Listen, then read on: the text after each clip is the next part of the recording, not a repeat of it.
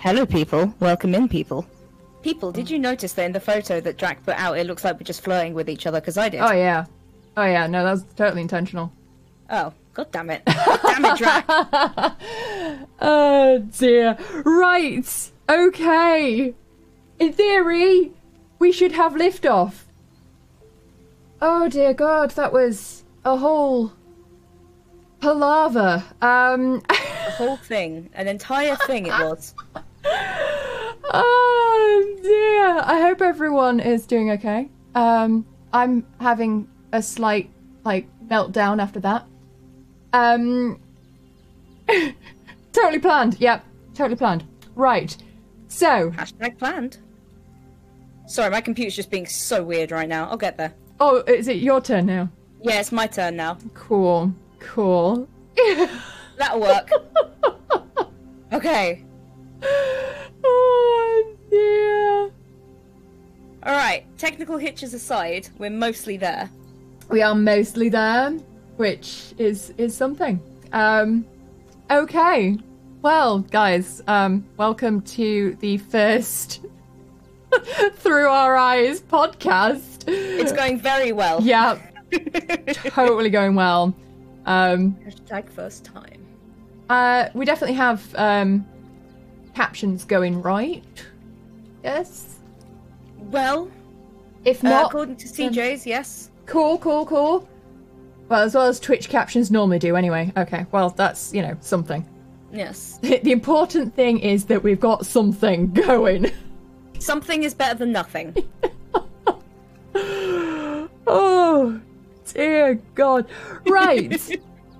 Shall we get this show on the road? No, let's not. Let's just give up right there just and give then. Up. Let's give just up. leave this. Play Faz. Oh, perfect. Let's do that. All right. Oh, God. Well, I guess we probably should get the show on the road. Memo to self, need to change chat to be able to be visible. Ah, that would be a good idea. Yeah. It's a learning curve. Yes. It's a learning curve, and at least that's what this episode's for, is to learn. It's to learn. Figure shit out. Right. So I can see both chats as well, which is sorted. Excellent. Could Good do times. with trying to caption your chat as a window as well, but hey ho. Well, we're gonna have to figure that out so it works on the multi-stream next time anyway. So. Yes. Right. Yeah. Would you like to introduce what Through Our Eyes is about? Yes, absolutely I would. So, Through Our Eyes was a concept that myself and Dr. K. Ross actually initially came up with when we were talking to one another. Because we noticed there are a lot of marginalized content creators who may not get the sort of same treatment on websites like Twitch that others do. So, often in terms of trolls and people not understanding or maybe coming and asking an awkward question that isn't appropriate for the time. And so I thought, what if we just put a platform together to answer those questions deliberately, to have those discussions and to address them. And so that's what we did. That's what we did with the first Through Our Eyes stream, which was a free-for-all. It was just all marginalized people. Any marginalized content creator who wanted to come and have a chat, they were more than welcome to. And I met so many incredible new people. I was exhausted for ages after, but I'm still exhausted now, but that'll happen. And it was fantastic. In terms of raw stats for anyone interested, I think we had 10,000 views so far across all of the stream, which was 7 hours long. There was 8,000 unique viewers, that kind of thing. So there was a lot of people with eyes on it, and hopefully, even if only one of those people learned something new, then that's definitely been worth it. So yeah, it's a conversation between marginalized peoples about what that means and who people are and why this discussion still needs to be had. I mean, that's in itself a fantastic reason to do this. I think it's definitely creating a space for open conversation and educating, as well as bringing to light the different various wondrous issues that everyone experiences. Yes. So this podcast is going to be more narrowly aimed at individual stories, while the streams are very, big talks amongst larger groups of people. This is going to be more targeted towards individuals and them telling us a bit about themselves and their story, and talking about topics that are relevant to the individual. So, would you like to introduce yourself for those who don't know you? I absolutely can do. So, hello. If you're just meeting me for the first time, my usual introduction goes something along the lines of, my name is Arthurimus, or Paige, whichever you prefer. The name came about because I'm a massive lover of Greek mythology, so I looked at Artemis, and of course it was taken. But I also have psoriatic arthritis, so I smushed the two together and came up with Arthremis instead. So that's what I've been going by for the last year. I've been a full-time content creator for a year after I left the games industry, where I was a community manager for 3 years on games like Elite Dangerous and Planet Coaster and Planet Zoo and Jurassic and all that kind of thing. I mostly play horror. I'm a big horror fan, so we play a lot of Phasmo, and in a couple of weeks' time I'm going to be playing Alien Isolation again, but this time with the Sega Game Blast team. So the channel has a lot of emphasis on education, understanding, learning, and spooky games that make you scream. Oh dear. Yes. Oh, and my pronouns are she, her, for anyone interested. I'm pansexual, and I have multiple chronic illnesses, which I'm always happy to talk about. Just remember everything eventually. What about you, Drac? That in itself just is like an entire series of podcasts. So, for those who don't know me, I'm Draxonia. I have been streaming for 4 years and only full-time streaming since September last year, when I quit my job with the NHS because of all of my chronic illnesses, mental health, and general stress of working in a pandemic in a blood testing lab, which was fun. I have a very wonderful Batty community that is aimed at basically supporting each other towards their best selves, providing a space for open conversations about all or nothing, having a bit of a laugh, and we're variety with a splash of Elder Scrolls Online and horror. When I say horror, I mean screaming and having panic attacks based around the horror, because my ticky here does not take it very well. But yeah, my pronouns are she, they. I am Demiflux and Bipan, whichever one floats your boat, really. And yeah, I think that covers that. I don't know. Most of the basic information. I have so many different chronic illnesses and a lot of brain fog that goes with it. So yeah. Oh dear. New Vlad is only picking up. Really? God's sake. What? Apparently, New Vlad is only picking up you now. Oh my gosh. In fact, yeah, mine has just come up with a thing saying, if you're on Twitch TV, you're being blocked by third-party tools. But that could just be my end. No, no! It's what the Monstream, what are you doing? Well, apparently it's just that Voice Meter just doesn't like my voice because I'm too quiet. No. So, but yes, that is a new feature of Twitch that they are stopping embedding. So it is extremely frustrating that there is a purple screen of death whenever you are doing multi-streams because it is trying to direct you back to the... Right. My gosh. That's helpful. Yeah. So, voice streaming isn't great at the moment. Okay. Just another way in which Twitch is presenting problems. Okay. Which I'm sure we're going to get into quite a few of those in the... Okay. Well, we'll need to work on that, but we'll figure something out, I'm sure. Anyway, if it doesn't have teething problems, then you'll never get it right, so... Right, so I think we'll start off with doing a short little snippet story of each of us. Okie doke. Tell us a little bit about your feelings towards being a marginalized creator, maybe a bit about like your history of whether or not it's LGBT or chronic illness. What sort of marginalized group? Yes. Essentially. Alrighty. So I fit into a couple of marginalized groups. LGBT initially. Well, just more first in my list. Because I'm pansexual. Essentially that just means I find myself able to love anybody. It doesn't really matter to me what sort of, sex or gender or identity somebody is. I will find myself loving a person for a person, and that's pretty much just where I'm at. There's not a particular group I don't find that I'm not attracted to, so pretty much that's just it on the sort of sexuality side. I'm a cisgendered woman, so obviously that's not a marginalized thing.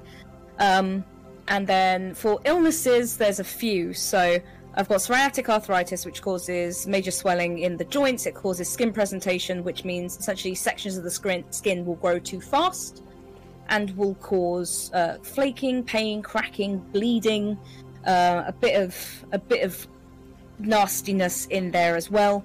Usually to treat it, you have to lower your immune system because it's caused by the immune system detecting itself as a threat and attacking itself.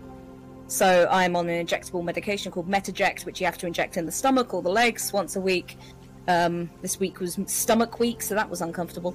But essentially it tells your immune system to calm the hell down and to let the body do what it does. So I only have minor skin presentation on my scalp. Luckily I don't have it on the rest of my body compared to my mum, who has it everywhere. So yes, I've got that one.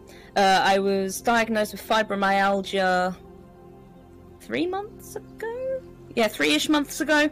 Diagnosed with fibro, mostly because I noticed, hey, I can't remember shit. And then I noticed, hey, I keep falling over. And then I noticed, hey, I can't remember whether I just fell over. And then essentially I was having a lot more trouble paying attention. I thought maybe it's ADHD, but then I started noticing a lot more sort of pain in places that wouldn't be expected from psoriatic arthritis, mostly like feeling that somebody had shot me with a crossbow through me shoulder blades, which you don't tend to have many joints in your shoulder blade. So yes, essentially I went to the doctor with a big list of things and said, here, what about this? And she went, well, I'm thinking about it. And I was like, fibro? And she was like, yeah, how did you know? I'm like, well, both my parents have that as well. So that was a very easy discussion to have. Aside from that, clinical depression, diagnosed when I was 16, mostly because it presented as anger instead of, the classic sadness idea of depression. I just got enraged very quickly for absolutely no reason. I don't know. I could have closed the door and it made too loud of a noise, and it's like, what? How dare you? So went to the doctor for that, and then I have multiple slip discs in my spine, which is probably why I've got massive backache at the moment, and I keep getting spasms, which is really uncomfortable. So if I end up doing a weird jiggle in my chair, that's probably what's going on. So... Oh, it's okay. My guys are used to me doing all sorts of weird exercises whilst... Yes. But, yes. So that's kind of where I fit in with the whole marginalized group, and why I wanted to have this conversation. Because my sort of experience being a marginalized person on Twitch personally hasn't been that bad. I've gotten a number of trolls, but I don't physically look disabled. Mostly I just get, fat woman's fat, and it's like, yes. Thank you for that. Cool. But but mostly nobody's come at me because you can't really see what's different about me. But there's a lot of people who either present themselves a particular way or are physically disabled or, you know, have LGBT in their Twitch name, and they will get harassed for exactly those things. So that's why I thought it was important to have this discussion. Obviously, the more people you get put in front, the more trolls you are going to attract. So there's a lot to be said for setting up and having a good set of mods. I'm incredibly thankful for my mods who always make sure I'm looked after. But yes, so my personal experience is it's never gotten that bad, but we try and do quite a lot to stop it getting that bad. It's good tactics, definitely needed. Yes. It was something I was aware of from being a community manager in the industry and managing streams up to like 27,000 people. So it was like, I've got a bit of a head start on knowing what to do here. So yes. But what about you, Drac? Yeah, that is particularly useful. So my general story is depression and anxiety, which I've only really been diagnosed with recently, despite having it since I was a teenager. And they still haven't figured out what it is that I actually have, because they think that I may have a personality disorder. Right, okay. So, in the works. I also have endometriosis. For those who don't know, that is where bits of your uterine lining travels to other locations in your body and has a party. Yes. A very screamy, ouchy party. Yes. Which I actually got diagnosed with accidentally when they were doing exploratory surgery to figure out what my mystery pain that I've had for 10 years plus was, and they still didn't figure out what that was, but they found endometriosis while they were in there. So, well, you know, buy one get one free. Yeah, I also have Graves' disease, hypermobility, IBS. Oh yeah, I forgot about that one. Yeah, that's the one that I tend to forget about, because at the end of the day, it's like, compared to everything else, it's a fucking walk in the park. It's just a stomachache. I can deal with that. But mainly it's my chronic pain is the big one. Oh, and chronic fatigue, which makes my life pretty difficult in its entirety. It's it hinders me daily, and means that I very much haven't got a lot of energy or the ability to get out of bed when I need to, which very much impacts my career, whether it be in the NHS or now as a streamer, as a content creator, because obviously that impacts regular scheduling and being able to do more than 3 hours, really. So, in terms of other marginalised groups, obviously there's the being Demiflux and being BiPan, which really, that side of things tends to draw in attention on other social medias of obviously you're fast and loose with your loving, so how about a party? No, there's other words for that. Yes, there's other words for that. And that's not kink shaming. There are legitimate other words for that. But it doesn't mean that anyone that is bi or pan is suddenly up for everything with everyone. It's like, no, it's just it's one these of are the people I choose. Most exhausting parts of of generally interacting with people outside of social anxiety is trying to interact with someone and then them classifying you as someone that is a certain way because of your sexuality, and then judging you based on whether or not you're dating someone of the same or opposite sex, based purely on the fact that, you know, there's a pre-existing assumption about how that is in life. So that's generally the things that I come across as a content creator. And yeah, as I said, as you said, trolls aren't really my biggest issue these days. Yeah. But yes, so I thought it was a very, very important to talk about these kind of things and share people's individual stories based around these things, and bring some light on how those preconceived ideas aren't in the slightest bit true, or maybe they are. You know, clarify it.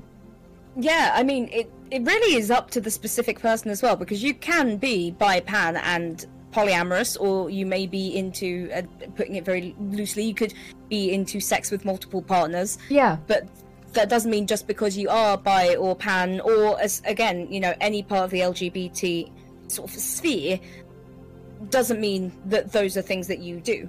They may be things that you do. Like, for myself, I'm bi-pan, but I'm also monogamous, and my husband is a cis straight man. But that doesn't mean that part of my brain has turned off, and that, no, I'm no longer pan. Everybody, get out of my sight. Like, no, like, it's like, for me, she's still hot. Like, it makes no difference. It's just that was what I was angling at, is the fact that just because I'm dating a cis man does not mean that I'm now straight. No, it just means like, oh yes, I'm married to this man who I love and I respect, and you know, I am faithful in our relationship. Still doesn't mean I can't think that lady is awesome and hot and I like her, and oh, this dude's cute. Like, again, it's the idea that people who are part of the LGBT are not good for the idea of relationships and marriage, which completely isn't it at all. At least never in my experience. There's going to be people, you know, no matter what group you're in, who may do things that we disagree with, but that doesn't mean that the entire group is tainted by that.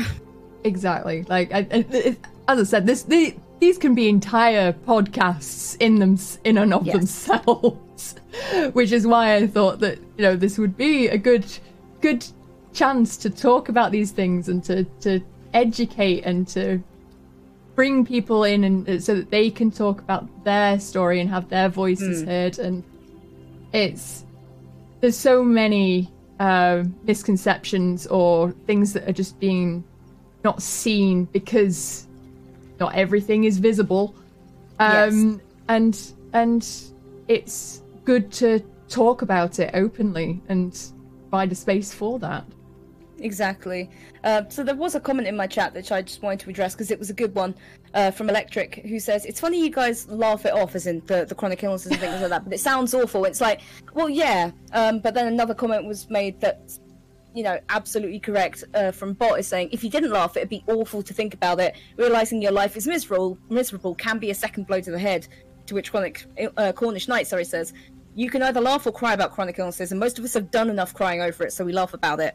The idea of gallows humor is an old one, which a lot of doctors will tend to use because, you know, from looking at Reddit threads, obviously not the most reputable source, but from that in itself. From people who say they are doctors and say that, you know, if you heard the jokes they told each other, they'd be like, what the hell are they saying?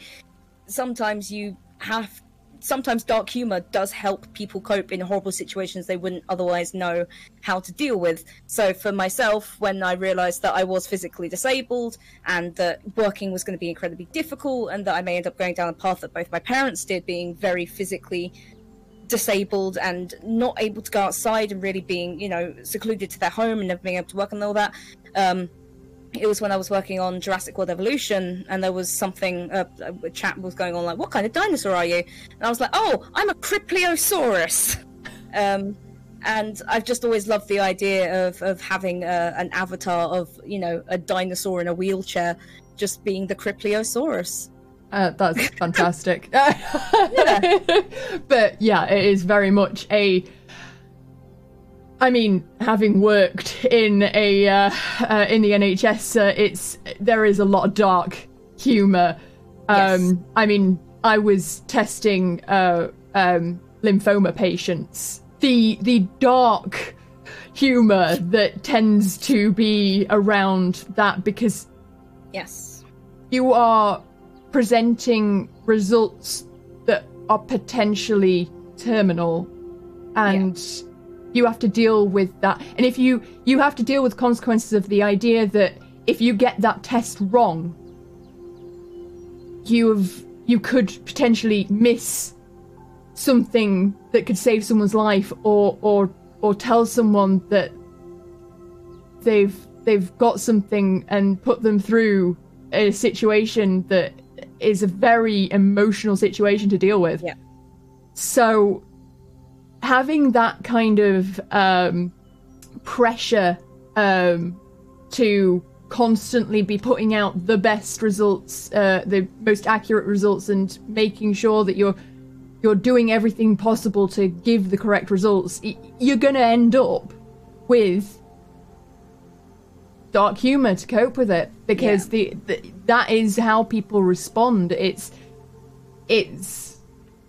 when you're around a lot of morbidity and I mean, you talk to morticians, a lot of it is you're going to have dark humor, and it's just an outlet. It's a way of coping with something that day to day we're not really designed to cope with.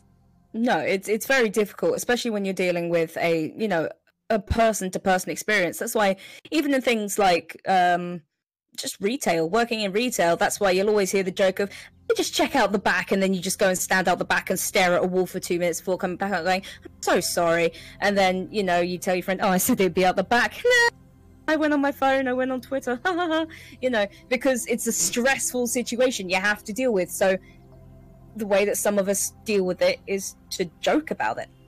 And it's the easiest way to deal with things, is to find comedy, because laughing about something, it's like the saying, if you force yourself to smile, then you're going to find yourself smiling naturally. And it may feel very weird. Sometimes it works, sometimes it doesn't. But, taking a joke can actually make you feel slightly better. So, yes.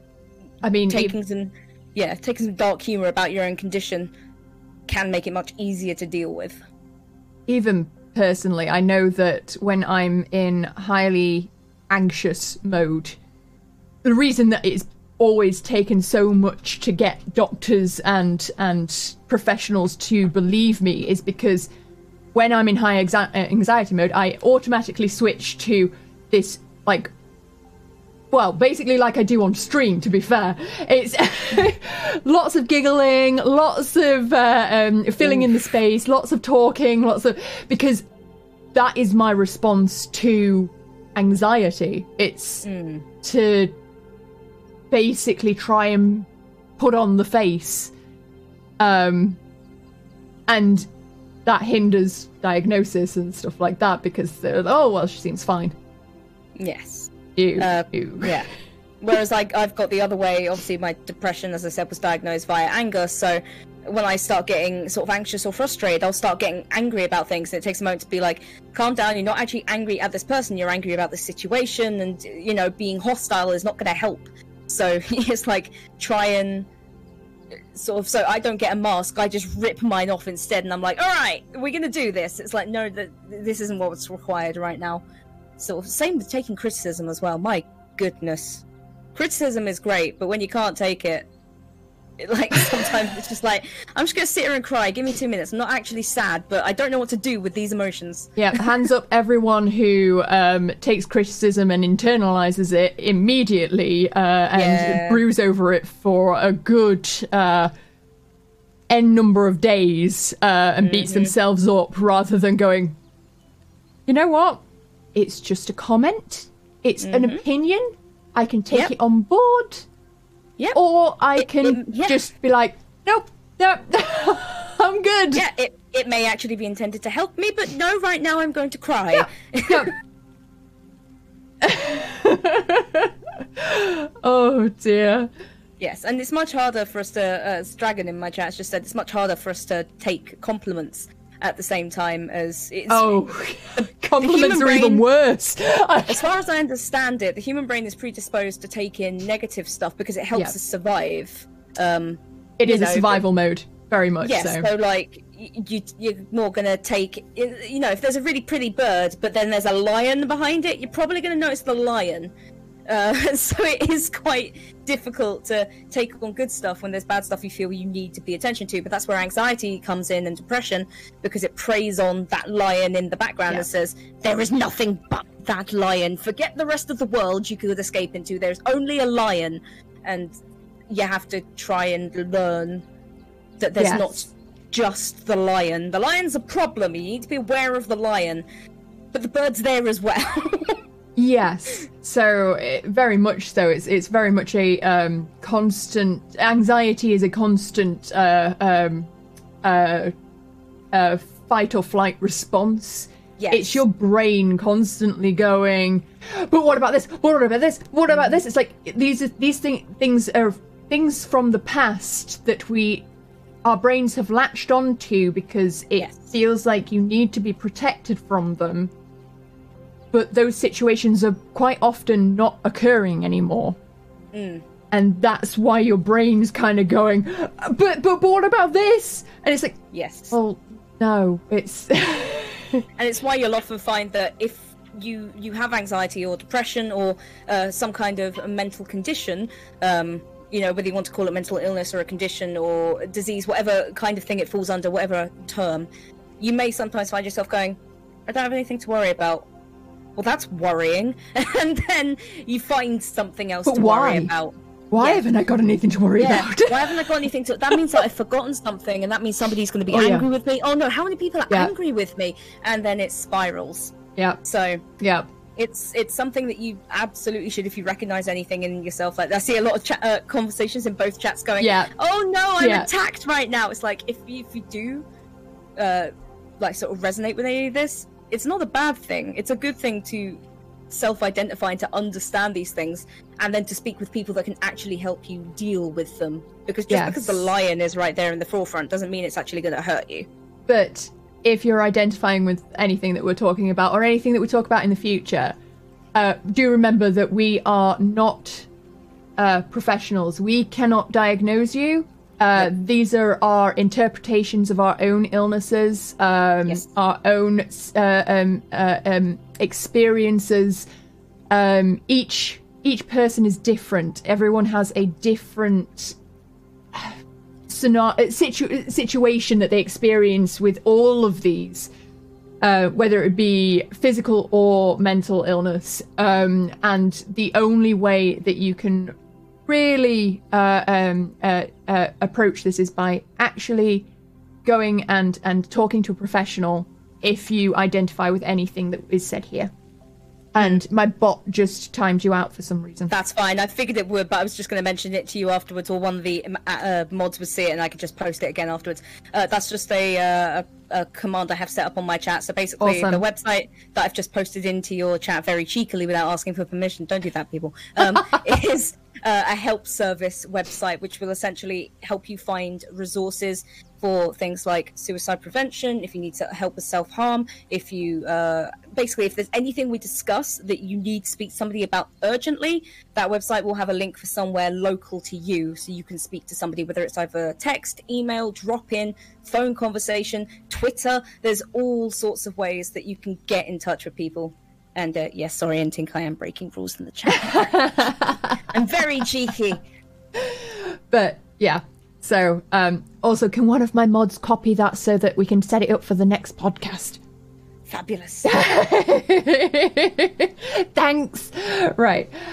Okay. So, we've talked a little bit about our situations and got into some things that we're feeling passionate about, obviously. Shall we try and answer some of the questions that were suggested earlier on from forums or etc. Yeah, sent in by the public over, whether it was the last Google form or this one. I think we'll select one from the previous one and then maybe select one from the Google form, the new Google form. Yep, sounds good. Okay, just having a look through what options we've got. That is all right. Yeah, we've got a selection of questions, some which were relevant, some which weren't, but we will make them relevant because we are professionals. Yes, but yes, professionals. Essentially every week when we, or every 2 weeks when we have our podcast, in the 2 weeks prior, we will at some point announce the next guest. Which will be via some very fancy Twitter graphics, of course, and probably some other platforms. Indeed. But there'll also be a Google form go out where you can submit your questions, and we'll have an idea when we, announce the guest of what kind of marginalized groups they want to discuss and what kind of topics they're happy to discuss. And then if there's anything submitted that they're not happy to discuss, we'll take those out. Because obviously we want to have discussions and have them be open and honest, and particularly, sometimes awkward, but we don't want them to be offensive, triggering, or upsetting. Yeah. If that's how the conversation naturally goes, that's okay. We will deal with that. But it's more, we're not going to ask anything to try and upset somebody. Yes. So obviously we want people to be comfortable. Different people have different comfort levels. Yes. I, for one, am very much someone that will talk about everything and anything. Yeah. Me too. I have no boundaries really of. It's probably don't I know it, Drac? Yes, it's probably a blessing and also a curse. Yep. But no filters here. No filters. Or possible filters. It really depends. Somebody might ask a question that just blindsides me, but I haven't found one yet. So no, but other people have different boundaries, and we want to respect their boundaries. Yes. So while we may be comfortable with the question, guests that we have on in future may not be. Yes. But we will vet those questions ahead of time. I will also say we're about to answer some questions that we've already got, but in both chats you are more than welcome to put in a question if you'd like to ask either of us anything specific during this stream and podcast episode. Very much and so. And we will attempt to answer it before the end of the stream. Again, keep it nice. That's all we say. Just nice. Be respectful as Don't much. Be rude. Yes. Yeah. But feel free to put your questions in the chats. I was thinking that one's a nice one just for to start us off. How do you deal with low motivation days? Oh, so it really depends for me on what you have to get done. Because the easiest way I find to deal with low motivation days is figure out what can I do today, what has to be done today, and what can't I do today. Is there just something that is so insurmountable that I cannot deal with it?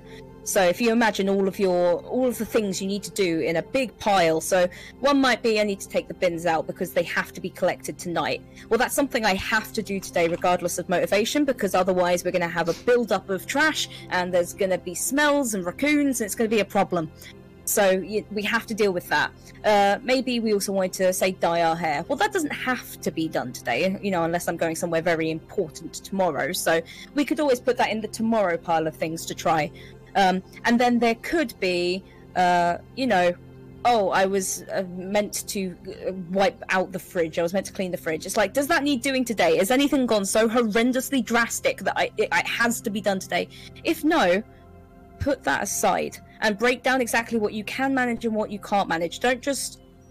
It's very easy to be like, everything is insurmountable. I cannot deal with this low motivation. I'm just going to lay on my sofa and sip something through a straw and just stare at the television. But in the back of your mind, you're always going to have going, you should be doing something right now. Oh, yeah. So find something you can do, and then understand that once it's done, you have earned that time to be chill on your sofa or to play a video game. But Jack Little on my chat says start something. Yeah, decide what you can do, or if it absolutely has to be done and it cannot wait, don't make it wait. It's essentially the idea. But if something can wait, You don't have to do it that right then. Your friend has DM'd you, say, and you're like, oh god, I really need to respond to my friend. Is it urgent? Is your friend really going to be upset if you don't respond to them there and then? Or if you respond to them the next day and say, I had a really crap day. Most of the time they're just going to go, oh, I get it. Don't worry. Like, I feel that one. Yes. Quite often I will look at things and just be like, I cannot. I cannot. Yeah. I can't. I just don't have the energy to small talk or help.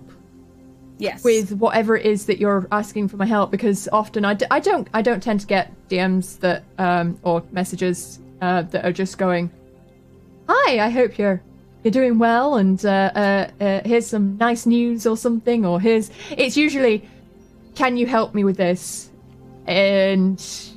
or hi, how are you?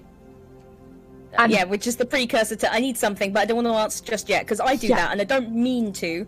But it's more, I don't want to go straight and be like, I need you right now. Come on, fucking hurry up, would you? Honestly, it's more just like, hi, how are you? Is like the most triggering thing for me nowadays. That I cannot. I see it and I see red because it's like one of those auto triggers that just cannot. So yeah. If you ever want anything from me, don't go, hi, how are you? Yeah, don't beat around the bush, I guess. Like, yeah, even if you want to start with, hi, how are you? Do you, like, would you have a minute to talk about insert topic? Don't just be like, do you have a mo? Because I used to do that a lot, and it's like, that's incredibly triggering for people with anxiety. Just being like, do you have a minute? It's like, oh god, am I being kicked out? Do I owe money? Have I been arrested? What's going on? Like, the thing is, your brain jumps to all of the really ridiculous things. Scenario. Then just like they just want to chat, or yeah. For me, dealing with low motivation days is probably not the most good advice, because I myself am still learning how to stop letting my brain dictate everything. It very much defies the whole, you have chronic fatigue and chronic pain, you need to stop sometimes. Yes. So when I have low motivation days, it's usually because I've pushed myself to an extreme limit and have burnt out. Yes. I tend to basically have on off. I will go, and then I'll burn out, and I will literally ignore everything and anything, because my brain is so overburdened with everything that it just cannot even process information. How I try to avoid this is by scheduling. So I feel like this comes into one of the questions that I got in my chat that I think is relevant to this, is how do you manage sticking to your Twitch schedules with the brain fog that comes with chronic illness? Is very much a scheduling. I schedule everything in my day. It's the only way that I can function anymore. I can't, I mean, obviously there are days where the schedule will go out the window, because you can't predict how your body is going to go. Is it working today? Is it not? Am I going to be crippled in pain in bed? You can't predict for that. Or I can't anyway. Some people might be able to predict for it, but I cannot predict it. It just comes on whenever it comes on. That's a lot of the time that we predict it. We just sort of let it happen anyway, because it's very frustrating to not be able to carry on as, in quotes, a normal person would, a person without a chronic illness would. Because then it's just like, all I did was pick up just some cat food, and now my back hurts. And I need to sit in a chair. I can't sit in a chair. I'm just... I mean, it's a learning curve. It's always going to be a learning curve. You know, you never...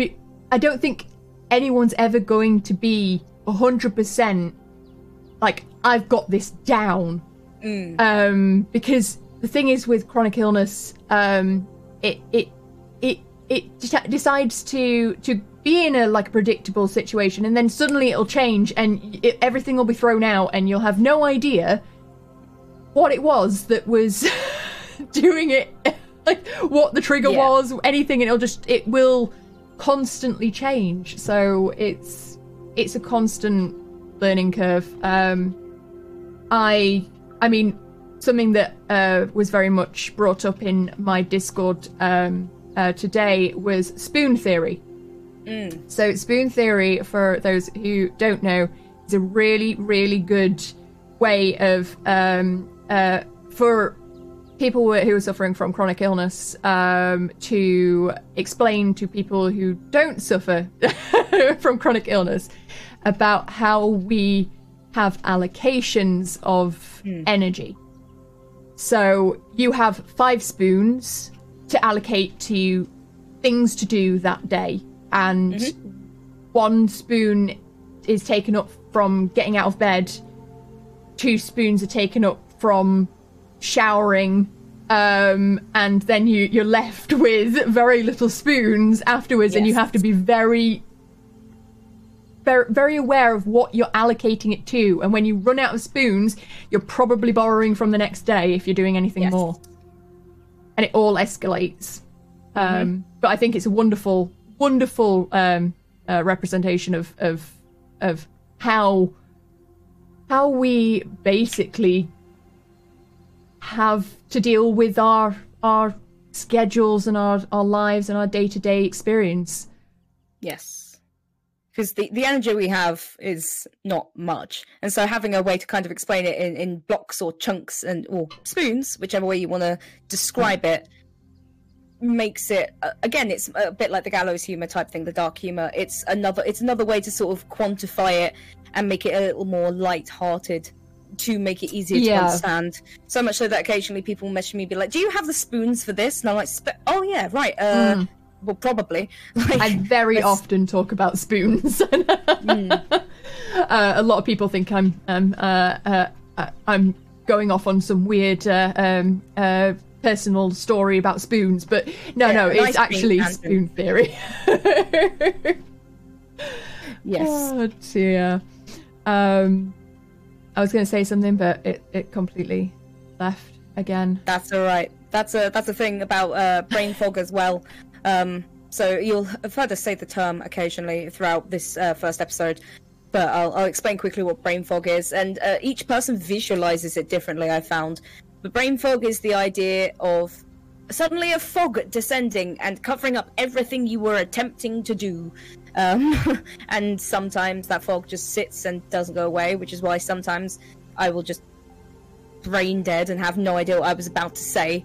And sometimes sometimes it'll just go away really quickly. It's like, oh, there it is. Mine I tend to liken to being like an invisible wall in a video game. So you're playing Skyrim and you run up this mountain, you finally got to the top, and that's me saying a sentence and going on through a paragraph, and it's all going well. And then I'll keep going. And then I'll find an invisible wall, and I'll be like, all right, how do I get around this wall? And during this time, I'm just silent, staring at something. Yeah. And it's like, can I get through? I can see the town I'm trying to get to, which is my point. But I can't get there. What the hell was the next part of this journey? What was the next? Oh, it was the word spoon. Right. Okay. I found the word spoon, and I can continue on. It's one of the easiest ways to sort of, for me, visually explain what it's like when I just zone out sometimes. I've just gotten stuck in a journey and I can't quite find my way through. I remember it happened on an official Frontier live stream once, and I freaked Steven out, who was streaming with me at the time. And he was just sort of looking at me like, you alright? Because I was just staring at a monitor. And then he sort of looked over and his knee budged mine, and I was just like, okay, on we go! Because it just jolted me. Like, I immediately carried on from where I'd left the sentence, and after he was like, what? It was like, okay, let's explain what happened there. Because I could feel it coming on, so I'd explained it beforehand, but seeing it in person can be a little bit more different. For me, it very much is forgetting words, being mid... I could be mid, like, very animated flow, and then I'll just stop, and everything's gone. And I can't even remember how to control my tongue. It's that level of, like... Yeah. what is going on, and it's extremely frustrating for me. It means that I can barely recall. I've got memory loss as well from it all, Yes. and I can't recall basic things anymore. So now I have to trust when, like, I've had conversations with people that they can remind me what that conversation was from an accurate point of view, because I'll have forgotten that we even talked. There's so many times where I walk... It's basically the walking into a room and forgetting what you're going in for, but it's your entire existence. Yeah. And it will get worse if you're stressed as well. So if you're having an argument with somebody, by the time you get to, your actual point, your coup de grace in this argument, you'll have immediately forgotten what the argument was and why you were so angry, and you'll say something that contradicts the argument. And then you're like, oh, wait, did I have a different point 2 minutes ago? Bollocks. Well, if I concede right now, that's a problem. Yeah. The thing is that everyone gets that, oh, where did I put my keys? Or oh, I forgot why I went into the fridge or the kitchen or whatever. But this is like that times 100. Yeah. To a point where, you feel like you've lost complete control of everything that's going on in here. But yeah. Pretty much. Sammy on my chat says, some of us have a Google Fiber brain connection, instantly know where we're going, recall simple things. Some of us have AOL dial-up from the 90s, and somebody's picked up a phone in our house and severed the mind connection. Which is exactly correct. Oh, Somebody's just interrupted the focus, which gets very annoying. Like, that will happen when I'm streaming. The cat walks in, and I'm just like, something has happened in this corner of the room. What's going on? Wait, I'm streaming. Whoa, whoops, sorry. I've just, knocked over the mic and fallen over and, Oh, jeez. Dear. Anyway, now I think we've answered 3 questions in one. Do we have another one from our list to answer, or do we have one from the chat? So one that I got through the form. The hiccups have started. I get hiccups so often. You do? I have a weird diaphragm. They're also super high pitched. So my colleague Dale always used to say that I was like swallowing a puppy. Oh no! Just super high pitched hiccups.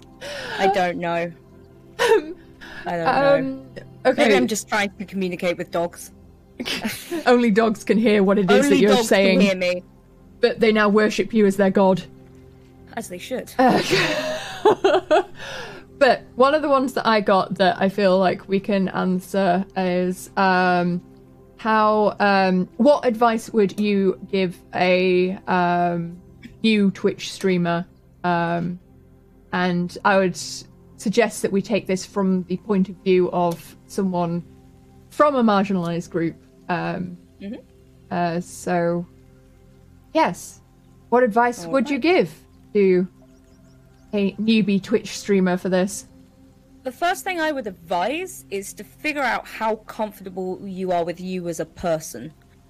Because Twitch is full of lovely people, but it's also full of people that will believe you should be an open book and that they can ask and intrude on any part of your life. And you really should just make sure what parts you are happy communicating about and which parts you aren't. So with me and Drac, we've explained we're both pretty happy to ask most things. Like, if you ask me a detailed, ask me to detail your sex life, I'm going to be like, no, go away, that's weird. But if you ask me what my sexuality is and, how that relates to other people, then I'll happily answer. So it's deciding, if you are disabled, are you happy to tell people about your medications? Will you take medications on stream? Because that could lead to some weird conversations. If you have a mental illness and you say you sometimes get brain fog, are you happy explaining what that means? Once you have those limits in place and you know for yourself what you are willing to talk about when you are a marginalized person, whatever kind of marginalized group you're in, then write those things down and start creating some commands. Because if you're not happy to talk about brain fog, say because it's upsetting, you might want to make a command that's !fog, which explains what brain fog is and links them to a website so they don't have to ask you. you put in things to protect yourself initially, and then share whatever you are happy sharing. It may be that you don't want to talk about any of it, and so you don't put it in your profile and you don't bring it up.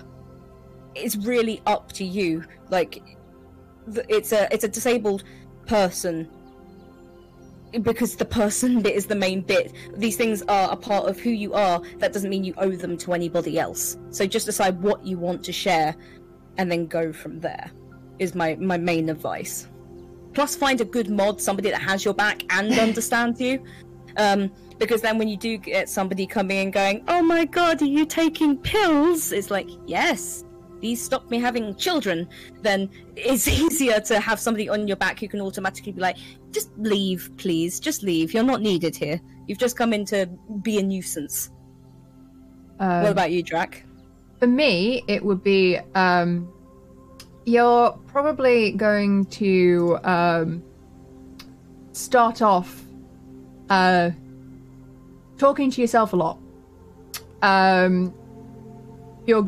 Initially, unless you've somehow got some large audience from somewhere else, you're going to be talking to yourself a lot, and you've got to factor in the fact that takes a lot of energy and a lot of persistence and perseverance. You need to be comfortable with, as you said, your own personality and your own state of mind to be able to factor this in when you start out. Be aware that you're going to have to not compare yourself to others when you're starting out, because you're going to basically be having a different situation than most of 90% of Twitch streamers, because of your illness or mental health or whichever is affecting you. So you can't really compare yourself to a situation that isn't even applicable. You're going to have your own schedule, your own rules, your own way in which you interact and play the games in your own way, and you can't measure yourself against anyone else who doesn't have to factor those things in. So trying to do 7 days a week when you've got chronic fatigue is only going to make you worse. You've got to put your health first. Yes. Yeah. Sorry. Yeah. I knew we were going to collide at some point with chatting.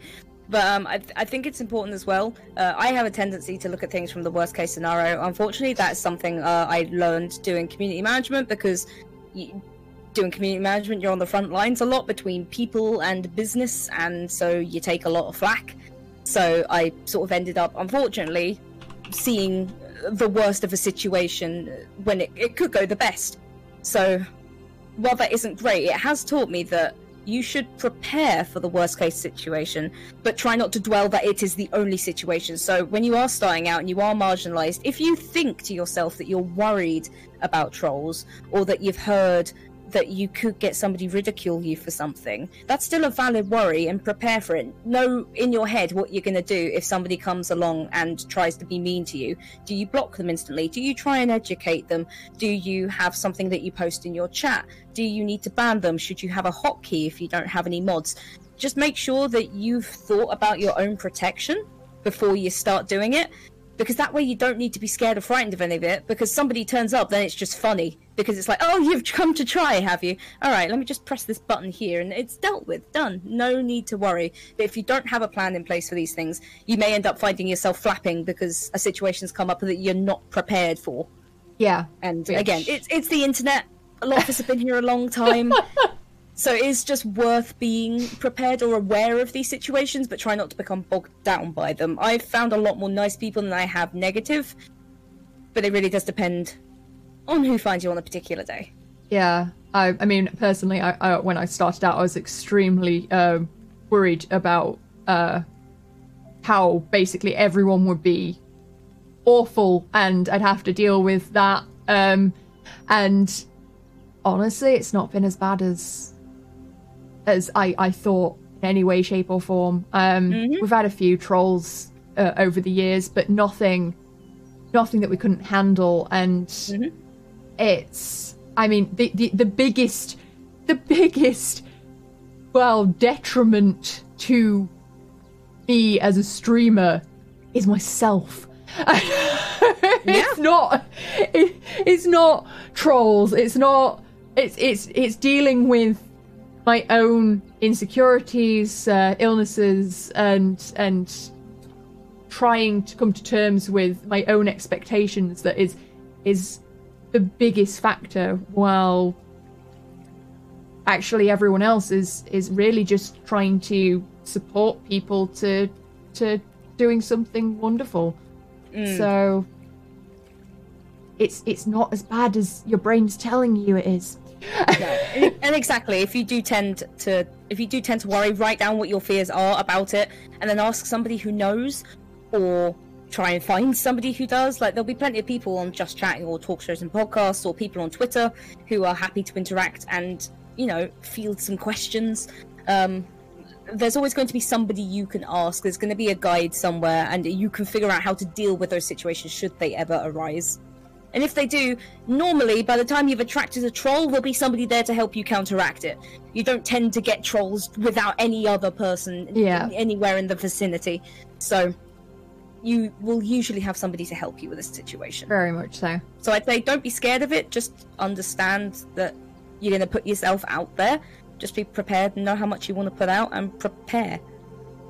Okay, so here's the brain fog setting in for me. Did we go over what our future plans and aims are for the podcast? We have not yet. Okay, cool. I didn't imagine that. Nope. See? Perfect example.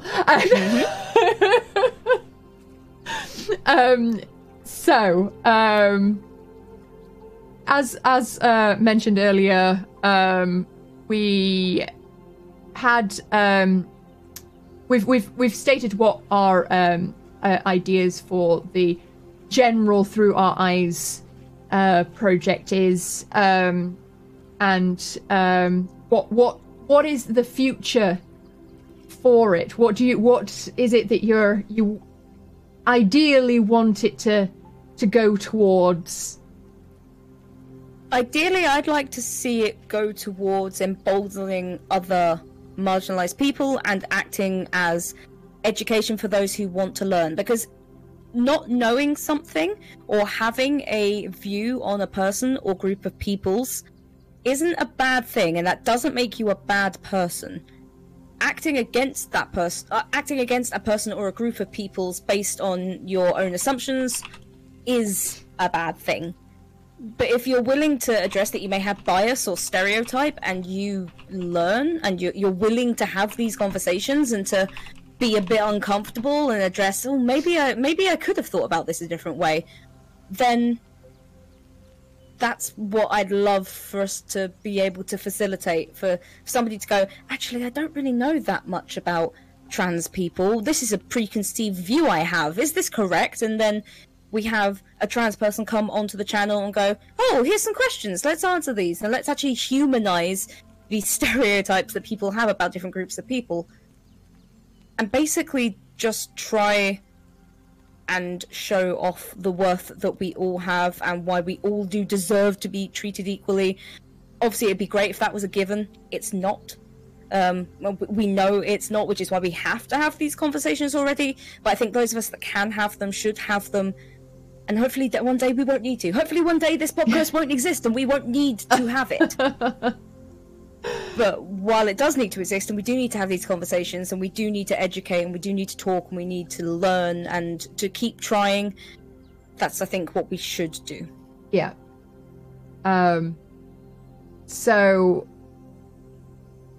more practically, our aims for the podcast, at least, is fortnightly. to have individual guests on to highlight their individual experiences and promote the questions that need to be asked towards someone with experience in the various topics.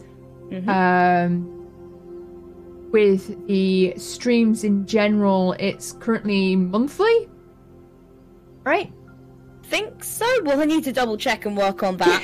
Just, I guess based on feedback, really, which is why we're just having this first inaugural stream to work out a couple of kinks which we've had, and not those kinds of kinks. Don't get your mind in a don't put your mind in the gutter. Thank you, people.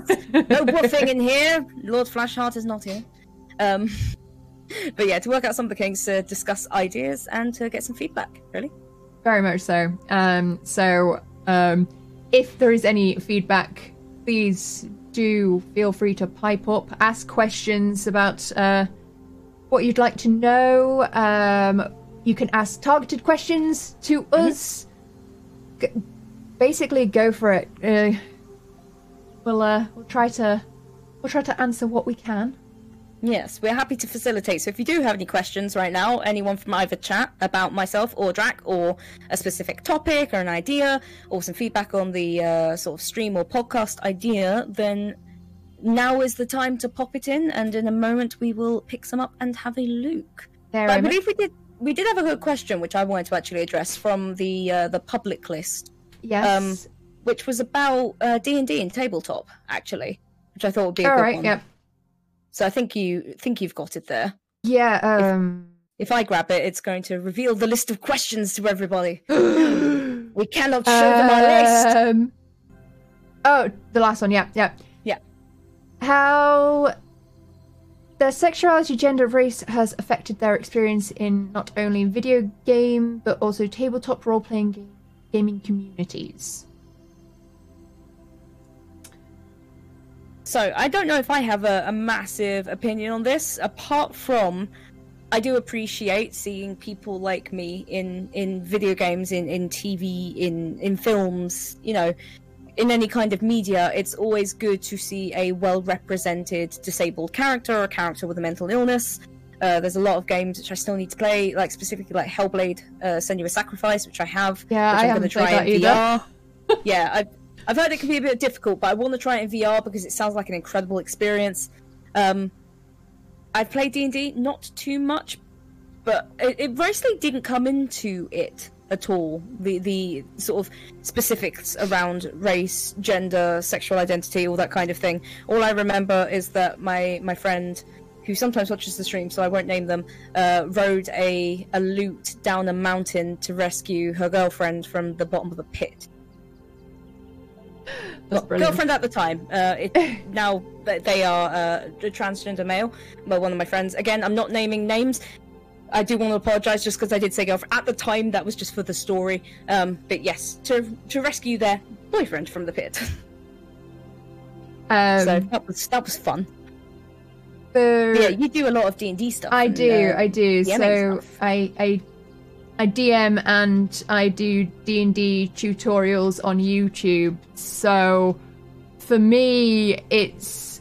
I mean, as I was telling Paige before the stream, in the ebook that I'm writing at the moment, I'm making a campaign for the book to demonstrate some of the ideas of the book, and the main character will be non-binary, and this is because of a situation that I saw unfold on Twitter, where a trans person decided to stop taking medication and become non-binary because it no longer reflected how they saw themselves. Okay. And I thought this was an absolutely beautiful story, and I wanted to see something like that in a campaign, because so often it's the same thing with a lot of games. Is are you male or female? Yes. but what about the rest of the options? I want to see the rest of the options. I mean, D&D in itself generally is very good with sexuality, gender, and races in terms of fantasy races. But they are getting better with disability as well. Because with the battle chair. Yes. So in a new book that is coming in March, I think it's March. Yes, it's March. They have released the stats for a battle wheelchair, basically. And I think this is fantastic. It's something that is incorporating an element, but it's not making it a detriment. Yes. It's incorporating a disability element and making it badass. And I think this is really important, is just to have these options and to know, basically not to have it as a homebrew thing. For people who don't know what homebrew is when you make it yourself and it's not an official D&D book. But having it as an actual recorded element, feature, or concept in a official published book of the Wizard of the Coast brand is amazing. It's very much an inclusive and good way to go, and I think that more needs to go that way. And especially because you may hear the term wheelchair bound, it tends to be an older phrase. It's not used as much anymore. But the idea of being bound to your wheelchair makes it sound very negative. The wheelchair is incredibly freeing. You're pretty much just bound to a very tiny area if you don't have a wheelchair and you need one. So wheelchairs are incredibly freeing. So to see them used actually in a game like D&D, where even if you're an able-bodied person, you play a character who is using a wheelchair, where you come to understand and learn a little bit more about what that might be like. I think that's a wonderful tool for learning and walking a little bit more in somebody else's shoes. My cat is biting my foot, sorry. Ow! Ty, would you do that? Why are you down there? Okay. Carrying on. But yes, I think it's going to be a wonderful tool Very to much allow so. others And to that, imagine. It's like kids play to learn, they play doctor and sort of understand in a little bit, or they play vet and they look after animals. It's like, well, adults can play as well, and you could play a disabled character and learn a little bit more about that. well, that's the thing. That's what I've been trying to highlight on YouTube as well, is to emphasize the fact that D&D allows you to play as someone else. It's not you. It's not. It's a character that you can create, meaning you can put yourself into any situation or anyone's shoes, and it's not permanent. You can experiment with situations. You don't have to make a right choice. You can discuss the outcomes. It allows you to practice things. This is why it's being more often used as a psychological tool to help people who have impulse control or difficulties with social connections. It's allowing people to basically, in a safe environment, test things out, and that's the brilliance of a game like D&D. I think there's a really good example of how this works. Still, heightened for comedy purposes.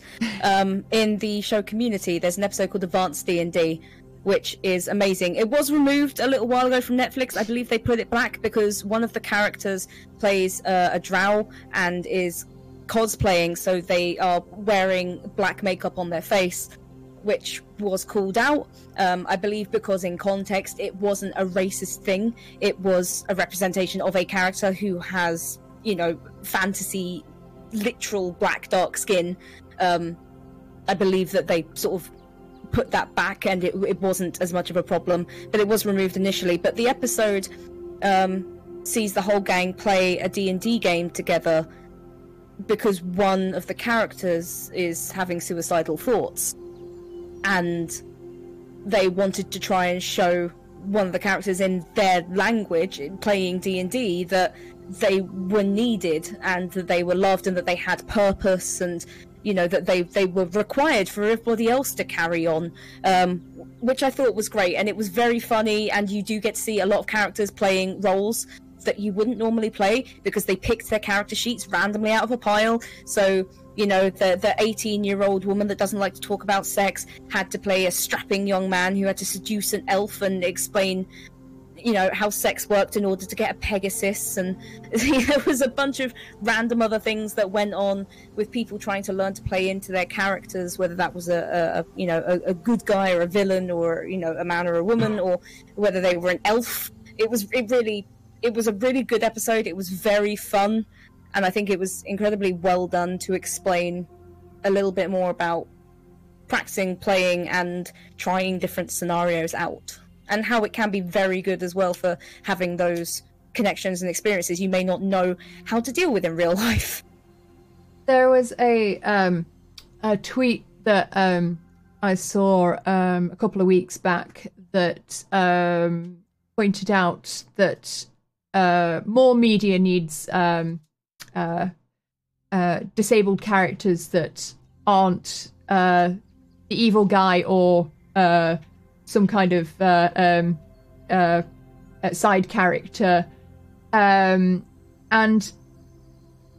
I mean, I obviously agree, but the key there is that the evil characters are always the best characters in every situation. So I feel like if as disabled characters we only get evil guys, that's I frankly I think we've got the best deal. Because they've always got the best character, like personalities, where they actually have depth. Like, evil characters tend to have depth, where good characters tend to be very one-dimensional. And if say we disabled characters were only ever evil characters for the rest of the days, as long as they started actually taking into account the depth that disability creates as a person, like, the highlight is more about not the disability, but about the journey that the person has gone through to get to that point in their lives, and how that element has affected who they are and how they overcame it. That should be the thing that's highlighted, rather than a disability purely for flavor's sake. Yeah, I mean, you don't generally need to ask a hero what their motivations are, because it tends to be save the day, save the princess, save the world, if you want to go heroes. I want a good character that's really not having fun with it, god damn it. Yeah, I mean, there's a lot of villains need more explanation, because a lot of the time there is a reason why they are villainous. Yes. Most of them aren't just outright evil. Even Thanos, who murdered half the galaxy, it was explained it was basically due to trauma from seeing a lot of people starve and die on his planet. Again, that was sort of changed with the whole film saga. I won't go into that right now, but that was the original motivation for the villain to do what they were doing so unerringly. But then you have, if you have a good person doing villainous actions, you have to explain why that is. You can't just have a good person become bad, if it was that, that two sides of a coin. you tend to have to explain why a bad person is being a bad person, not why a good person is being a good person, which is why I think the morally grey characters are the best, because they have the freedom of villainous characters, but the ethics and the morals still of the good characters. Yeah, I think Very much so. Yeah, it's much more interesting to be allowed to play with both, because nobody is purely good and nobody's purely bad. Oh God, no! It's like no, this is one of the very grey. This is one of the things I get hung up in D&D about as well, is the fact that it's always good characters and bad characters murder everyone without motive, Evil. and good characters save everyone. And I very much like test that boundary of going, actually, there's a reason people do the things that they do, and it's the motives of that make them good or evil. Yes. Not the, I just go around murdering people, because you can have good characters that will murder people purely because they're stopping them and they're contradicting their belief system. Batman, they say Batman doesn't kill. No, he just leaves people horrendously beaten, broken, bleeding. Like they may just die anyway.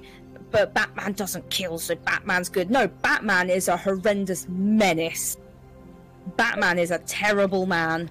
But at the same time, you know his motivations. And the motivations are good. Yeah. So he's painted as a good character. Like, yeah, Batman isn't... Batman is a good example of that. Like, everyone thinks they're a good, a good character. They're not a good person, they're a good character. Kiki Bunny in my chat says Batman should have been in grief counselling. It's correct. Instead of being put into a super suit, they should have put that child into therapy after the murder of both parents. You would have thought that would be the sensible place, or a sensible way to treat a child. But yeah, again, if your parents are murdered, I'm very sorry, but please don't become a vigilante. Don't do that. Play D&D instead. Yes, play D&D instead. I roleplay there. I got a question in my chat. How do you find the strength to carry on when you have so much holding you back? I think over time we get used to how much is holding us back. Not because we want to or because it's fair, but because over time you just get used to your limitations, and though they suck, that limited ability is your ability. You can't spend every minute of your life going, I used to be able to do this 20 years ago. I used to be an adventurer like you.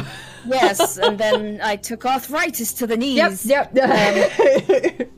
Essentially, over time, as you notice that certain things start to wane or become different, the amount of ability you have gets less, but it's still your total amount of ability. It's like your health going down in a video game. Again, you just know that is the amount you have, and that's how much you've got to work with. So although there's a lot on your back, most of the time it's a long process, which is why normally if you end up with, say you're hit by a car and you break both legs, that's going to be super bloody shocking. Like when you wake up in a hospital and that's just happened. Initially, that's going to be horrendous because you've immediately gone from 100% to ability to 50. Like that's a huge drop. But chronic illness tends to work that it's a slow, insidious slide instead. So you get more used to it over time, unfortunately. Unless it's an autoimmune disease that just kicks you for it. Yeah. And then sometimes it goes back up a little bit and then it goes back down again. But it's more, we are able to anticipate or understand that these things may happen, so we're used to running at a reduced capacity. At least from my experience. Thing is, I think you can very much associate it to a faster interpretation of dealing with age. Right. As you get older, we accept that as we get older, our abilities change, and we may not be as capable or as energetic as we once were. But we don't seem to accept that when it comes to health or mental health or any of these things. And it's really, we should be taking the same kind of expectation and kindness of that to ourselves when we have chronic illness. Just have the ability to go, okay, yeah, I used to be able to do that, but I can't anymore. This is what I can do now, and take it from there. Yes. It's a it's like a mourning process. Yes. You will go through all of the stages of mourning and grief. It's because you have lost something. You have lost what you were previously capable of doing, and that's okay. It's okay to feel that way. It's normal. It is a process, and it takes a while, but you allow yourself to come to terms with it. But you do have to accept it, unfortunately. That's the only way that you move forward with a chronic illness or with a disability or anything that you find impedes your natural ability, is to understand it and to take the time to understand it. And it's difficult, but yes, therapy, things like that can very much help. Speaking to other people like you can help. Sometimes finding a good TV show or film that has a similar character may help. That's why having media that we can identify with is so important, because if we don't see ourselves represented in characters that we can associate to, then we're going to feel like we're not normal and that we're something that can't be put in the normal people's view, and that obviously is going to make you feel worse about your situation. In terms of like mental health, when you have that feeling of things holding you back, because I feel like there's another interpretation of this question. So when you are feeling like, everything is holding you back from improving, this is how your brain is interpreting your situation. And thing is, nothing is physically holding you back when it comes to mental health. It is not a physical force that is literally holding you away from things that you are doing. It is your own brain working against you.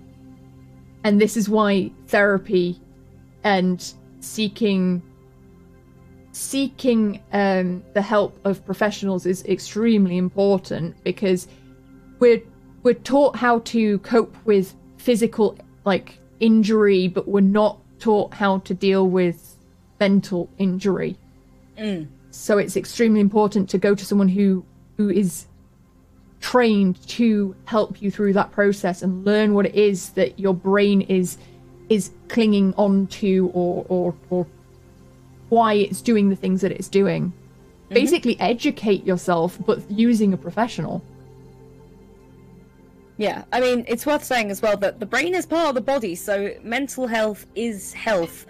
And while your mental health may not physically be causing anything to happen to you, you will often find when you are mentally ill or exhausted or burnt out that you feel like you have less energy, you feel potentially weaker. You can lower your immune system with very poor mental health. Very much so. And you can become sick off of that. That happened to me. Yes. Stress literally gave me my first, well, not my first one, but my first diagnosed illness.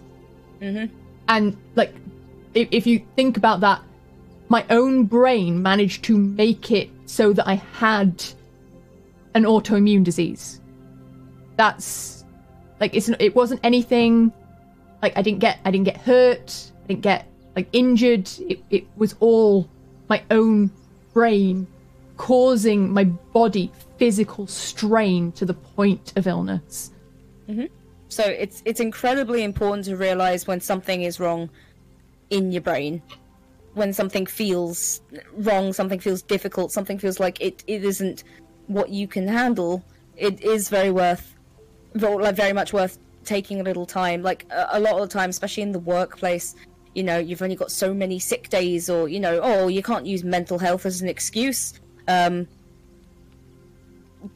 Unfortunately, sometimes that may feel like it's the case, but if you're having a poor mental health day, that's still a poor health day. So take some time, you know, do what you can. Hopefully, if you're working, you have a manager who understands, or, you know, whoever manages your sickness and payroll and that kind of thing. They understand, and you can tell them honestly, like, poor mental health, I need a day off. Also, seek out your workplace's occupational health if they've got one, because it is discrimination against disability if your employer is not taking into account mental health or mental illness as a genuine scenario in which you will need sick days for. Yeah, exactly. Which and a lot of people don't know. Yeah. And a lot of the time you will know whether you need a mental health day if you're just feeling a bit off. So, again, like, some of the times I was like, could I go into work today? And it's like, no, I'm kind of scared of the front door right now. So it's like, yeah, that's probably a mental health day. But if it's just that's just a meeting at 3, and I don't want a meeting at 3. It's like, well, maybe you're just being a bit silly today. Like, perhaps you can manage this one, but yes. You have to learn to listen to yourself. Issue. Yeah, very much so. And you have to apply the same advice you would give to somebody else to yourself. Yeah. You can't just push on with things, because burnout isn't something that just happens one day. Like, you don't just set on fire instantly. It's like a candle. It feels burns like it. down over time, but it comes to a breaking point. There will tend to be signs of burnout before you actually hit rock bottom. And you don't need to hit rock bottom to start climbing back up. That's the worst place to start. It's the floor. You're not getting off the floor is much more difficult than, you know, being partway already there. So I mean, that's quite often the case with mental health as well, is that you have to start being able to recognize when you're on that downward slope. Because if you hit rock bottom, it's a hell of a climb back up, as opposed to catching it beforehand and recognizing the signals and recognizing how it occurs and what's triggered it, and going, okay, now I need to take a step back and really concentrate on getting myself back to a good level. And because once you, that's the problem, is that we only ever go to see the professionals when we get to that really low, serious point. Yes. And you shouldn't let it get to that point. No. And if you have, that's also okay, because sometimes you can't manage. Sometimes it comes out of nowhere, and I mean, also if you haven't been diagnosed and you're brought up in a environment where it's not really talked about, it's difficult to recognize those things. It's especially going to be difficult at the minute with COVID because I mean, I saw a TikTok the other day, which just the pandemic isn't over because you're over it. And it's worth understanding that it's a really shitty situation. It's really shitty no matter who you are.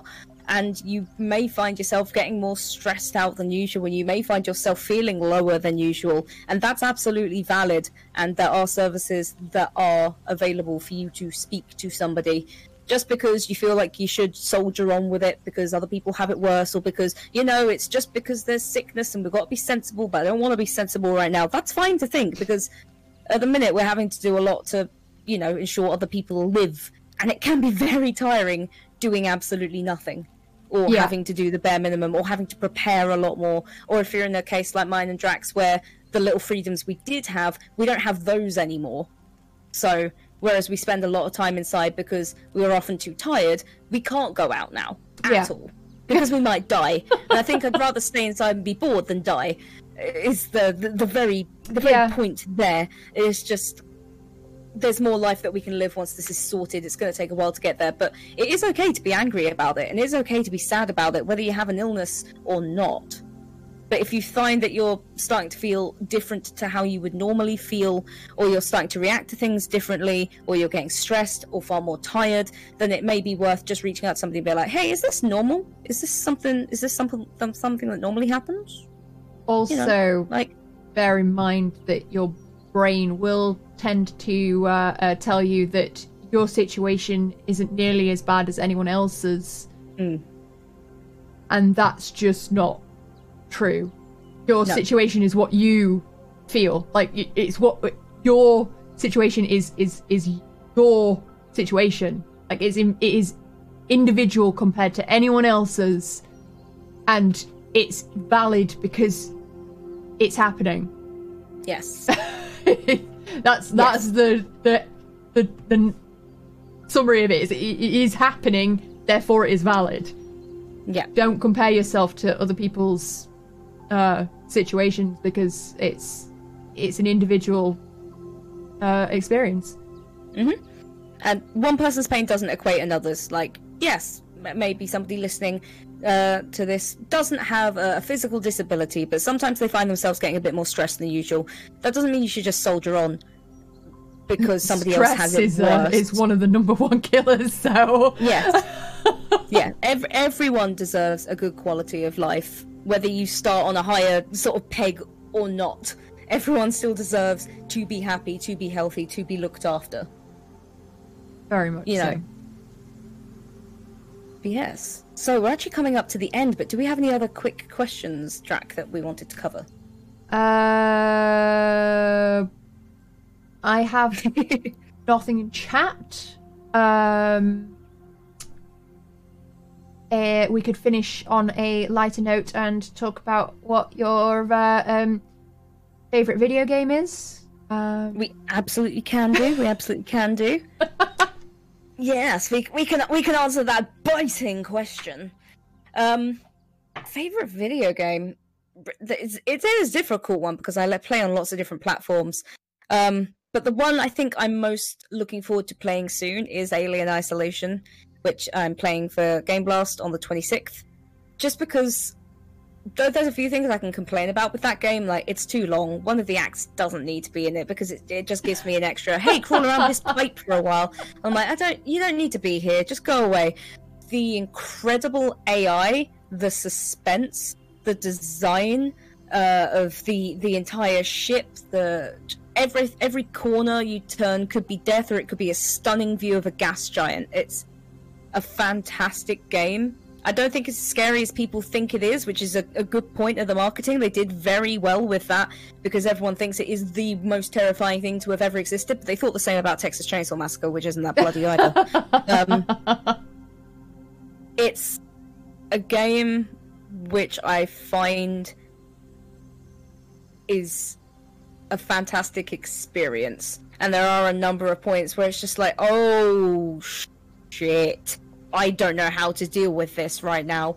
And so there were a couple of points to put it down, like, that's too much right now, that's too much, I can't deal with this thing that has just happened, this is too much thing. But it's still a game that I've played twice and I want to play again, like, immediately.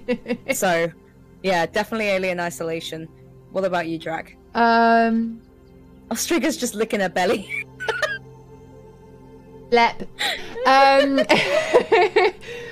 the moment, my favorite game is Baz, purely because it gives me much joy to watch people being murdered by ghosts, which obviously we're going to get to see more of when we do our Game Blast charity stream on the 27th.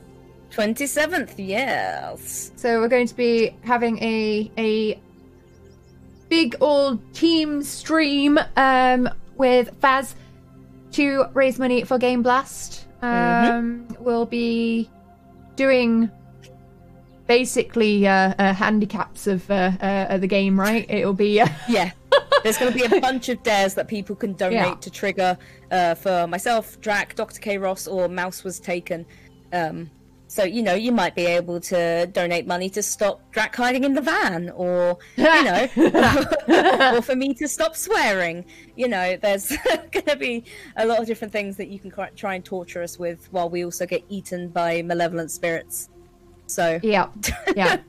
And it'll be the beta, so you can pretty much guarantee that we're going to get murdered. Yep. Which is going to be absolutely fine. You know, we might do it so that some of the bigger donators can say, you can only take in these items. It'll be like, okay, what do we do with 3 candles and a smudge stick? I'm not quite sure here, but well, we'll have to do that what sounds we like can. a party to me. We'll have to figure it out. Right. Yes, that's going to be good times. There will be posts going up on Twitter about it, probably next week. So, rounding this off, our next podcast will be in 2 weeks, on the 25th. Yep. This will be a special episode for Black History Month. We have a wonderful streamer to come talk to us about what it's like to be a BIPOC creator and about the importance of Black History Month. If you would like to submit questions in advance, there is a form to submit questions, and we'll collate them and ready them for the stream. So please do try and get those in. But we will also be taking live questions. Oh no, that's the app for if you want to take part, Si. If you would like to be on one of the episodes of Through Our Eyes, the form is also available, and you can come talk to us, and we'll try and get you on and have a nice natter. Exactly, just like we've done today. With tech issues and all. Oh yeah. Gotta sort those out. I thought I'd fixed them. Yeah. But yes, thanks for joining us for our first episode. If you have any feedback, do let us know. And any last comments? Just thank you for joining us today. It's obviously it was a little ad hoc as we figured some things out, but I think it was good. I hope we answered some things that you guys wanted to know. Sorry, not you guys. A phrase I'm trying to change there. That everybody wanted to know. We will go from there. And if you do have any questions, as we say, just let us know. You can find us on most platforms. And Indeed. We will be happy to chat next time. All right. Well, thank you guys for joining us. And thank you all. See you in the next episode. See you later. Bye, guys.